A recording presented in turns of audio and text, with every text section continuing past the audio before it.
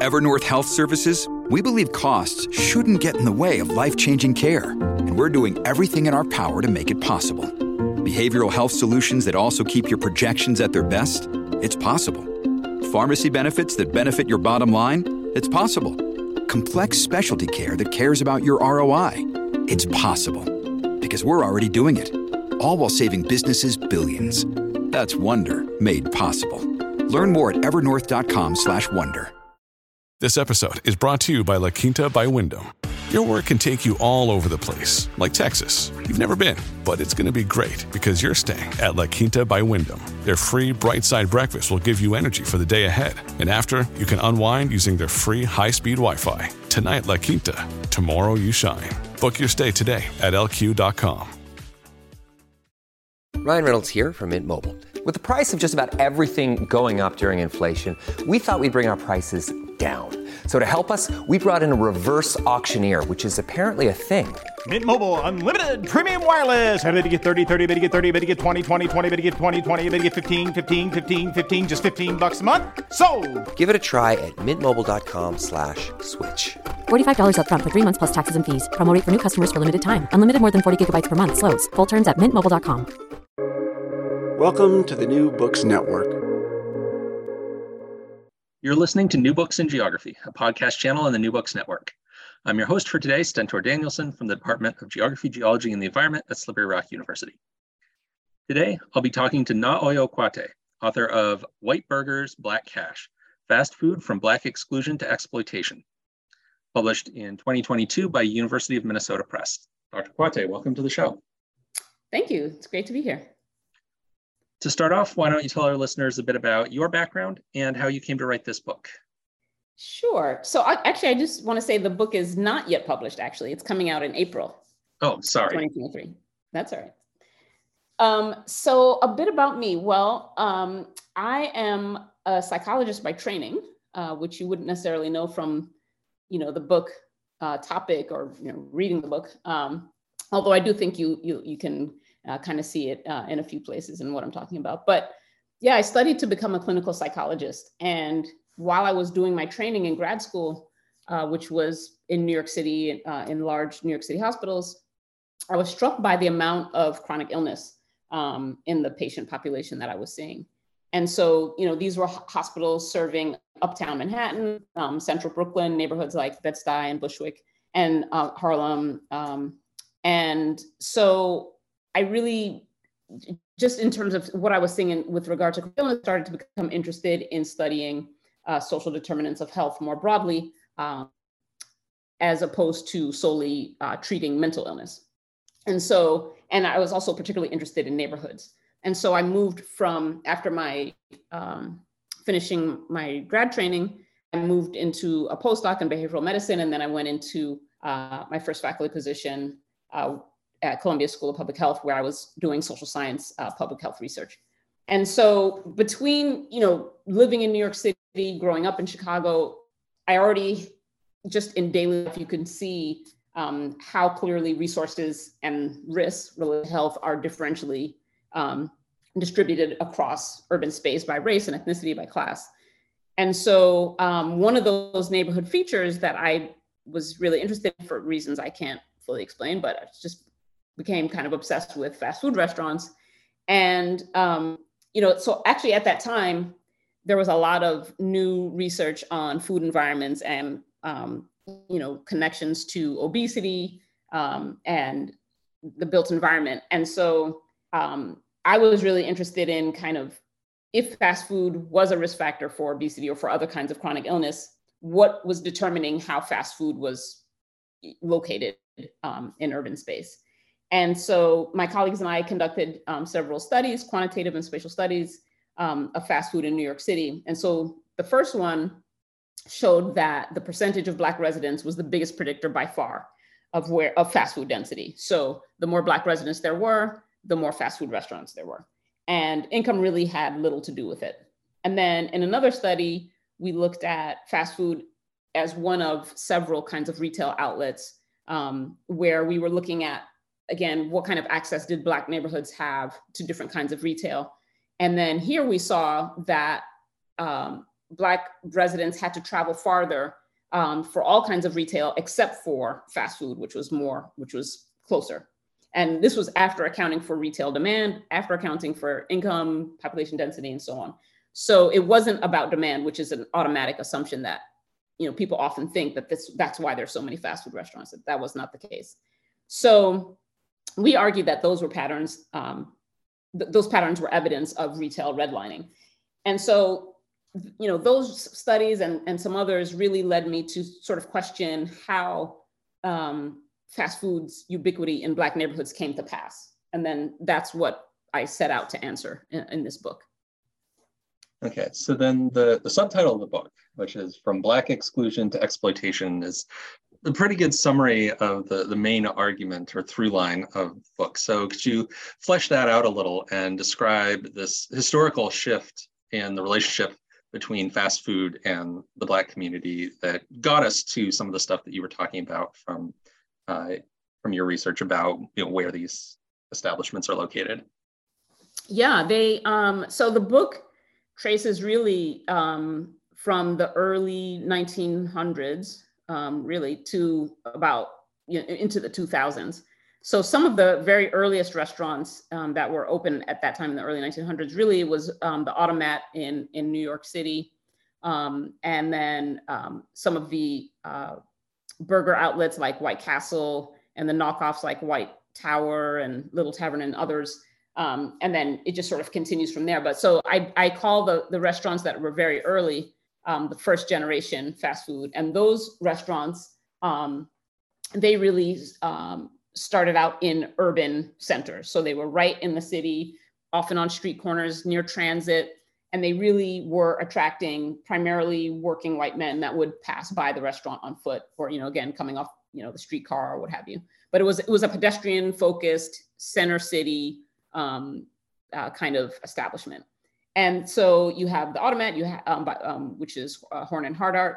You have the burger restaurants, you have Hot Shops in DC, which was actually, that one was it was a little bit different. It had a wider customer base. So it wasn't just sort of working men, but it was also teens and families. But all of these people are white. So everybody working in the restaurant is white. All the customers are white. And the buildings themselves even were temples to whiteness, in the form of White Castle and White Tower and so on. So you have the literal and figurative kind of emphasis on whiteness. And so first generation fast food entirely shunned Black communities from their inception. And they persist into the 1940s. Well, they continue past the 1940s, but around the 1940s is when you see some changes where the city is changing with urban renewal and with white flight into the suburbs. And so soon you then get the second generation of restaurants in the 1950s, and those restaurants are suburban. So this is where we see McDonald's, Burger King, KFC, and so on. And so they emerge in the suburbs in the early to mid 1950s. And the focus continues to be on white customers and white space, but again, it's suburban versus the urban beginning. And some of those white spaces that they opened in were sundown towns, which forbade Black people from remaining in town after dark. And so KFC, for example, began in Corbin, Kentucky, which was a sundown town. And so now the customer base shifts from mostly adults, and again, mostly working men, to children and families. And it becomes something that's more like leisure and fun in these suburban locales. It's not just sort of, humble fare to fuel the day's work. And so fast food really at that time constructed the American family to mean white suburban families, and Black consumers were just incompatible with that logic. And so you don't see, except for a couple of early Burger Kings, you just don't see fast food anywhere near Black space. So it's either white center city or white suburbia. And so it just traced a long trajectory over the next 50 years, basically, before it becomes this super saturated urban Black neighborhood phenomenon. Excuse me. Yeah. So why did that shift occur? Why did these restaurants make that switch from focusing predominantly on white customers to Black customers? I mean, there are a lot of reasons. There wasn't really just one thing that was happening. And it also took place in different ways. So that, for example, you have Black people who, when I say that there's exclusion happening, there are two ways in which that's true. There's both as consumers or customers, but also as franchisees and operators. So, and so as those exclusionary processes changed, they were not necessarily one-to-one. Like the process wasn't happening in a linear fashion for both of those two streams, if that makes sense. So, so the second part of the book, in part two, which I've called racial turnover, is where you start to see some of the processes by which that shift begins to take place. And so you have, for example, Black franchisees beginning to be brought into the industry in the late 1960s. And some of that is predicated on the seismic changes that are taking place in cities. You have white flight going on, you have urban rebellions occurring. And so when those explode in response to entrenched inequalities, what the industry does is say, okay, well, we have these white-owned franchised outlets in Black neighborhoods. This is no longer tenable. We can't really have white operators and managers serving a Black neighborhood in the context of these rebellions and all of this strife. So what we need to do is, basically put a Black public face on the outlet. So corporate offices decided really the thing to do was to install Black people as operators, right? So that they would take over those franchises. And a key turning point in that transition was a year-long boycott by activists in Cleveland. They boycotted McDonald's across a few different locations. And the activists really sought to control those outlets in their own communities. These were very profitable outlets. And up until that point, who owned them.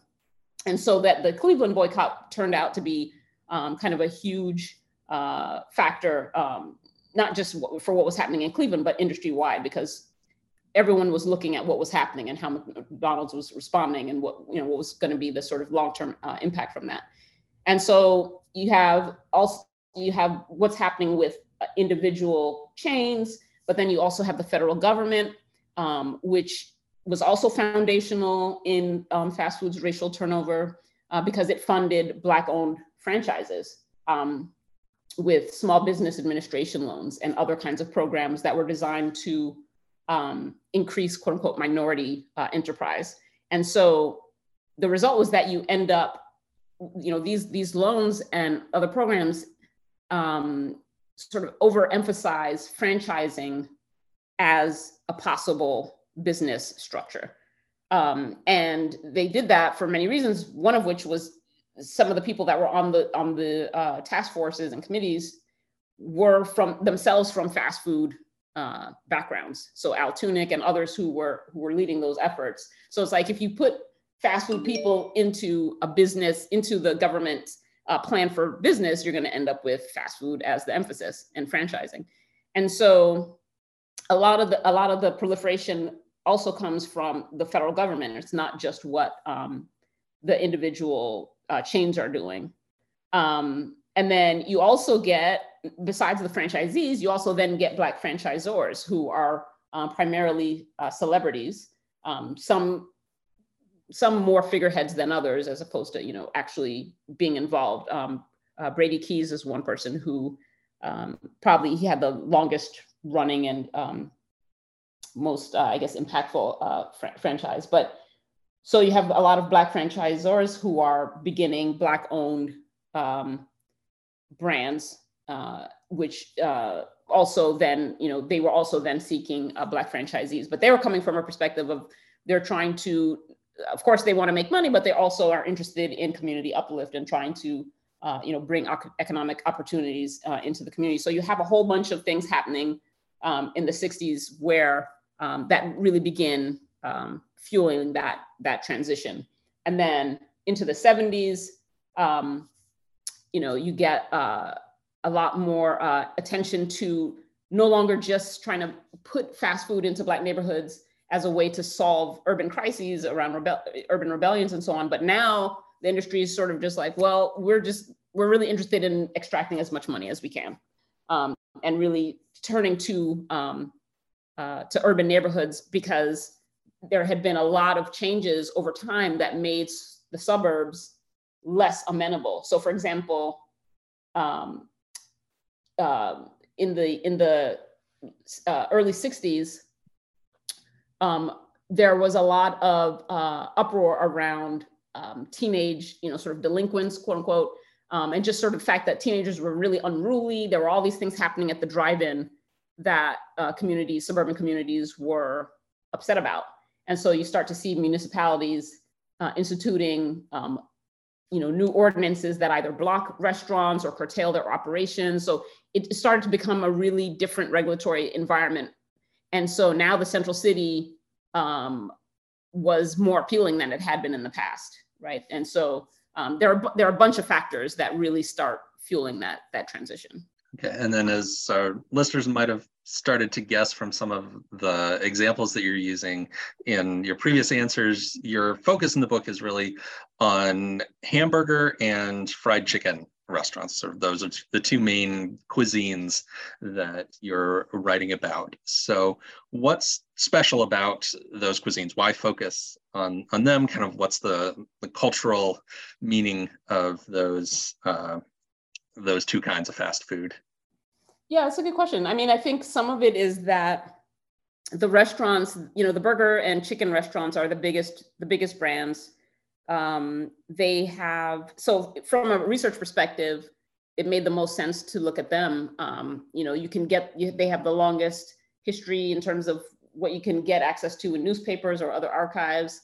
There's the advertising might behind them is a lot more. So for example, compared to say, I don't know, hot dogs or even, or like a Subway in terms of sandwiches or pizzas, Taco Bell also. So they just have, the burger and chicken restaurants just have a lot more available data to make sense of the story. And then also the other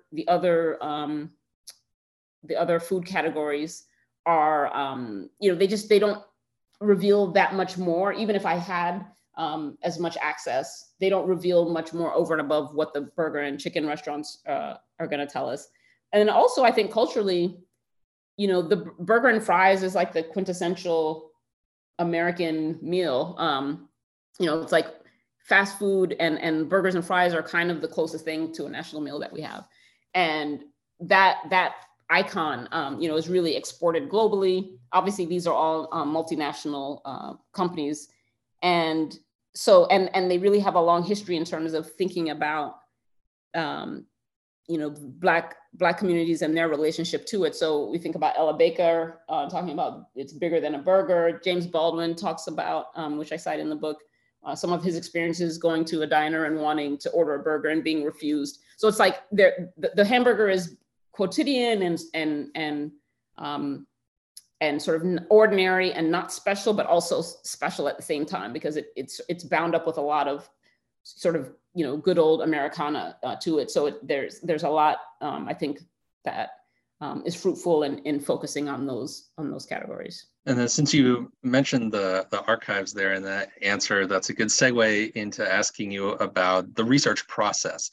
So where did you go for the data that you're basing this on? Because I'll say this is such a detailed book. There's so much in here, and you're citing to a whole lot of different kinds of sources. So I was wondering if you could kind of give us the overview of how you went about putting this history together and the sources and archives that you drew on. Yeah, well, there was a lot. It was a lot. It was kind of overwhelming at first, trying to think of like, how am I going to, get enough information and be able to tell a coherent story and provide the detail that's needed without also sort of getting bogged down in a lot of stuff. So, but I really tried to draw on as many sources as I possibly could. So the book focuses, it's a national story, but it focuses in particular on Chicago, DC, and New York, because those cities have, well, there are a bunch of things happening there. Like, for example, they are centers for Black advertising firms, Burrell in Chicago, Mingo Jones and Carolyn Jones Advertising in New York, and others. And they have obviously large Black populations. They have similar histories around, they're highly segregated. And so and then also, for example, McDonald's, it began in the suburbs of Chicago, and then the next franchise, the second area franchise, was in DC's Metro. And then that franchise actually started producing other Black McDonald's executives and others. So there was a lot of interconnection also that made those cities in particular a place to focus. And so I used archives that were either particular to the kinds of entities that I was studying. So for example, in terms of advertising and marketing, I used Carolyn Jones's papers at the Smithsonian National Museum of American History. Carolyn Jones was a really prominent African-American advertiser or advertising agency head. And then Burrell's papers I didn't have access to, but I used the Viewpoint archives at Vivian Harsh Library in Chicago, which is the second largest African-American history collection after the Schomburg. So there were places like that where I was able to get really great sort of behind the scenes kind of data like that. Some of it was just stuff like phone books, old city directories, tracing the addresses of where stores were located so that I could study that over time. Where were they locating? How is that changing?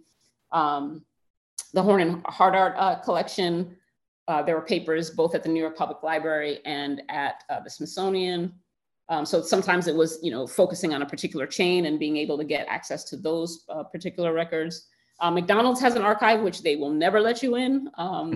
So I went ahead and contacted them to see if that, and I never heard back, and I was not surprised. I fully expected that, but I thought I would just give it a shot. But there were lots of other kinds of little hidden sources where, for example, KFC was bought by Highline, which then was bought by RJ Reynolds. And so for that reason, a lot of documents related to the brand were within the tobacco archive at UCSF, the Legacy Library, which I think has changed the name in some way. But so there were a host of places where I was able to study these chains and these cities. Yeah, like I said, you did a really thorough job, and I'm impressed by the amount of stuff you were able to pull together on that. And then, as a geographer, I was happy to see lots of maps in the book, and it sounds like that's kind of how you got into working on this topic in the first place, was looking at the geographical, the spatial arrangement of these fast food restaurants and how it relates to the demographics of places. So can you say a little bit about how you're using maps and spatial analysis in the book? Kind of what was the process of putting those together? How do those maps help you tell the story that you're telling in the book?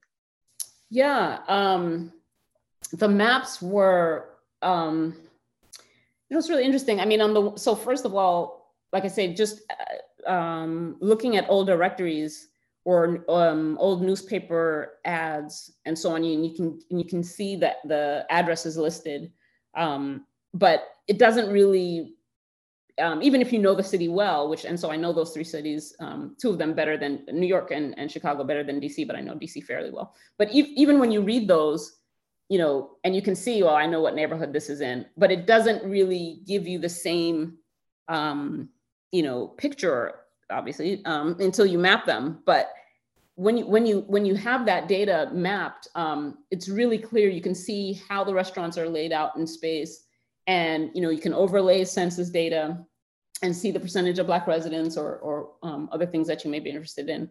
And, so I was able to see, so for example, in one of the early chapters, I have a map of White Castle locations in Chicago, and you can see, it's just so plain. This is like in the 1930s, and you can just see how White Castle went right around the Black Belt, like just totally skirted that area. Like they were above and below, but nowhere inside. And it's very stark and very plain when you're able to map them that way. And so the spatial aspect, I think, was, on the one hand, it was like an output where you can see, what's happening, what are the restaurants doing. And so I would use the spatial data to get a sense of that. But then spatial analysis was also useful sort of in driving new questions. So, you can see, for example, with the proliferation of fast food in the 70s, and you can see stuff like so the oil crises that took place, fast food became very interested in Black neighborhoods because they were worried that with high gas prices, customers would be less likely to want to drive far distances to get fast food. And if fast food is typically on large suburban arterials and so on, they're going to be it'll be better served to have them to have fast food in communities where people can just walk to them or take public transit or whatever. And so Black neighborhoods were, fit that bill because they were in the center city. They were easily walkable. They were older parts of town. They were not auto-centric and so on. So you can see, if you look, spatially, you can then see too the impact of how the oil crisis also then fostered new chains, in that, like, on the one hand, they wanted to go into those communities because they knew that would be an easier place for people to access fast food. But then too, you can see once the gas stations closed, right? Gas stations that failed, those corner sites, those corner locations became very, highly prized. And then fast food would move into those. So you could see that spatially. And then I was also able to, once I saw the locations where they were closing, I was able to get photos of some of those stores. So for example, New York City has an amazing resource where they have each and every tax lot photographed, essentially. So they did this in the 1940s and then again in the 80s. So you can literally just choose an address and get a photo from the 40s and the 80s of that location. So I was able to see, lots that would change from a gas station to a fast food restaurant, or sometimes to other, vacant lot or something else.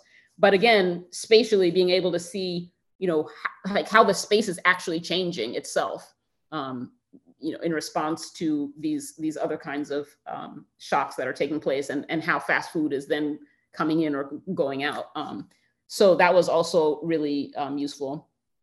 And then also thinking about not just sort of where the restaurants are, but also how they sit in space was something both of interest to me, and also something that came up when I was doing the research. You could see it coming up for folks, historically. So, what are the aesthetics of the restaurants? There's a point in the 1960s where the Mahalia Jackson chain, one of the head executives talks about how they were determined that they put in all picture windows in the buildings because they were determined not to sort of reproduce the typical kind of posture that businesses in Black neighborhoods were taking, where they would just be, these bunker-like kind of buildings with no windows and just ready for riots and stuff like that. And so they thought, no, this isn't effrontery. We're not going to present ourselves to the people we're trying to serve in that way. You also see the way the buildings come up in the 2000s. So in Los Angeles, in the 2008 ban against new fast food restaurants, they didn't only forbid erecting new outlets, but they also prohibited expanding the floor area and inserting drive-through windows, because they thought not only about, you know, what the restaurant was selling, that these might be foods that increase obesity, but also the fact that, well, first of all, the layout, if you have this whole impervious surface, that's going to affect the heat release. If you have drive-through, that's going to affect air pollution. So there are other kinds of health concerns. And then again, there are aesthetic concerns about what this neighborhood looks like as a result of how these fast food restaurants operate. And so the ordinance also required landscaping with plants. So there are a lot of concerns that, you know, come up that are about space, either, you know, how the restaurants are located, or what kind of space they're taking up and how they look in that space. Yeah, it's just fascinating how many different things get pulled together around something as kind of everyday and ordinary as a fast food restaurant. Right. So we've talked a bit about what the corporations running these restaurants were doing. And so then I wanted to hear a little bit about some of the responses from within Black communities to these business practices, you know, across this this time period that you're talking about. Yeah, well, so there are varying responses. I think one of the themes that's going to be evident to readers is that, and which you know, I think is an important sort of corrective, is that there's never been any kind of like huge demand for fast food that I can see in Black communities. So again, when you see the kinds of data that we found in our initial papers, that the quantitative studies that I was talking about earlier, where you see fast food so densely populated in Black neighborhoods, the assumption is either, well, there are two assumptions. One is that fast food is just, you know, it's because it's pitched to a lower income consumer. It's a low price point product. And so it's really explained by the fact that these neighborhoods are lower in income. But we found that income was not driving that relationship. And we also found that if you look at, for example, predominantly Black neighborhoods that are high income, their exposure was basically the same as those that are low income. So it was not about income. And then, so people assume either it's income or it's demand. And as I say, in the quantitative study, we show that it wasn't demand. And then in researching this book, it also became very clear that demand was just never a thing. Early in the first generation, around the first generation restaurants, when those neighborhoods were totally excluded, right? And as I say, White Castle going right around them and so on, there just wasn't any evidence where Black neighborhoods were like, bring us the fast food, we won't, you know, it just, there was not any, you know, obsessive kind of, or you know, overly enthusiastic response to wanting fast food in those communities. If anything, at that time, Black folks were engaging in what some scholars have called respectable eating. They were very concerned about what they ate, how that looked, trying to put their best foot forward, as it were, socially.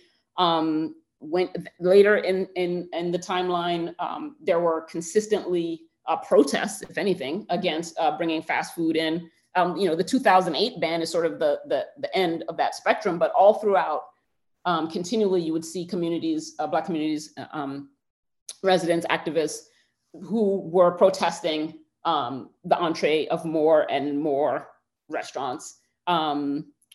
Unfortunately, they weren't necessarily able to prevent them from entering, but there was continually protest to it. So obviously that's not a case of demand. And then the places where you do see agitation for fast food was not because people were so determined to eat it, but it was really because they were working on that as a for the financial gain. So for example, in the 1980s, Operation Push, I talk about this in part 3 of the book. So there was a lot of Black activism with Operation Push, where they were interested in signing what they called racial covenants with fast food industries to increase Black-owned franchising opportunities, and also patronage of Black suppliers. So meaning, you know, they wanted, say, you know, Burger King to buy its napkins from a Black-owned, you know, napkin factory, whatever, to use an example. But so the interest in fast food was really from the economic perspective, and trying to make sure that Black entrepreneurs had access to the same kinds of opportunities that their white counterparts did.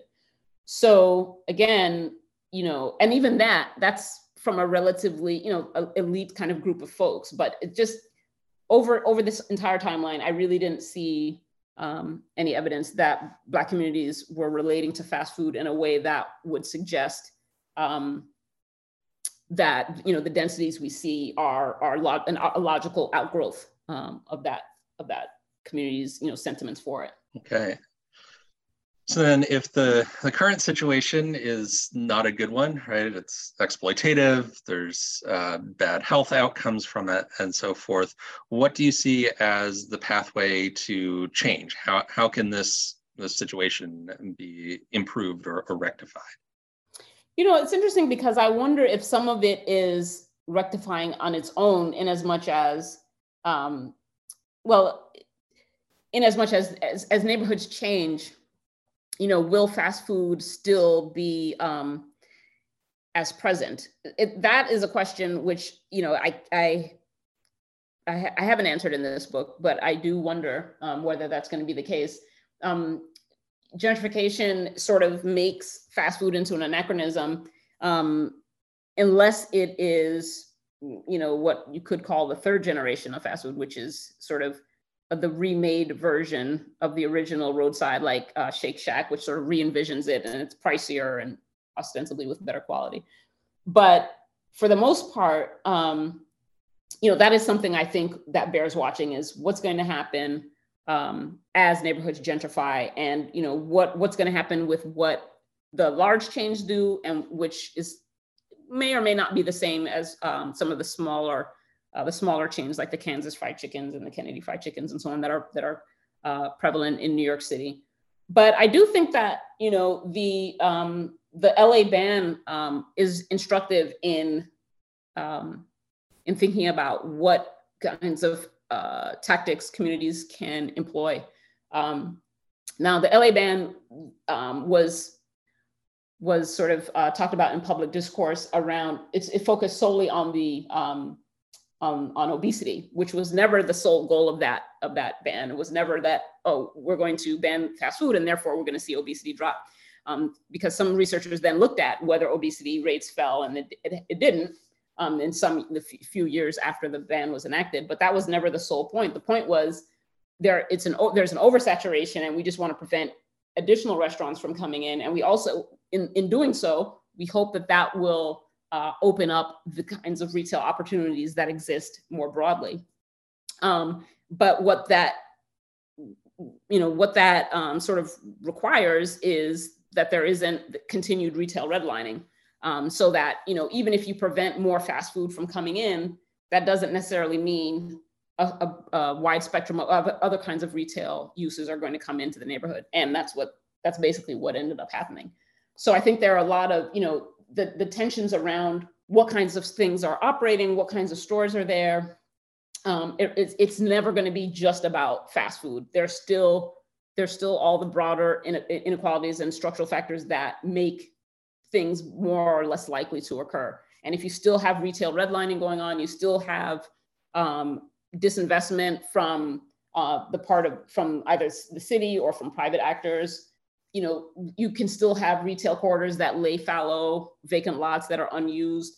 So it's not, I think a focus on fast food by itself isn't going to address all those things, and they're not going to magically resolve themselves around fast food. So it's I think, a complicated question. Okay, well, so there's so much more in the book. We could talk about this all day, but we want to keep a reasonable podcast and leave people with something to pick up the book and learn more about. So before we wrap up, I always like to give you an opportunity to give a shout out or a thank you to anyone whose help was important to you as you were writing the book. Oh boy. My acknowledgements section is pretty lengthy, and I would hesitate to try to pluck somebody out from that list because I already forgot people in the book itself. So, but there are many people, and both professionally and personally, who made it possible. So, I don't know if I want to single any one person out. Okay. And then as our traditional final question, what are you working on next? I'm actually underway on a new book project, which is looking at corner liquor stores in Black neighborhoods. And, it's an interesting question because so unlike fast food, where the question was, well, what happened? Why did it go from a solely white, whites only kind of exclusionary business to becoming disproportionately dense in Black neighborhoods? What happened there? Liquor stores were never scarce. So that's not the question. The question isn't what changed or why have they become so prominent, but really over their long tenure in Black neighborhoods, what has been the impact and in Black life broadly. So in public health, there are a lot of studies where they look at, actually not even a lot, there are a fair number, but there are a fair number of studies that have documented that liquor stores are like fast food, disproportionately dense in Black neighborhoods. And it's not due to income and these other things, but the research either stops there or it links to important health outcomes. So either alcohol consumption or some others. But for me, another question that we need to ask is sort of what else is at stake? Again, the health impact is important.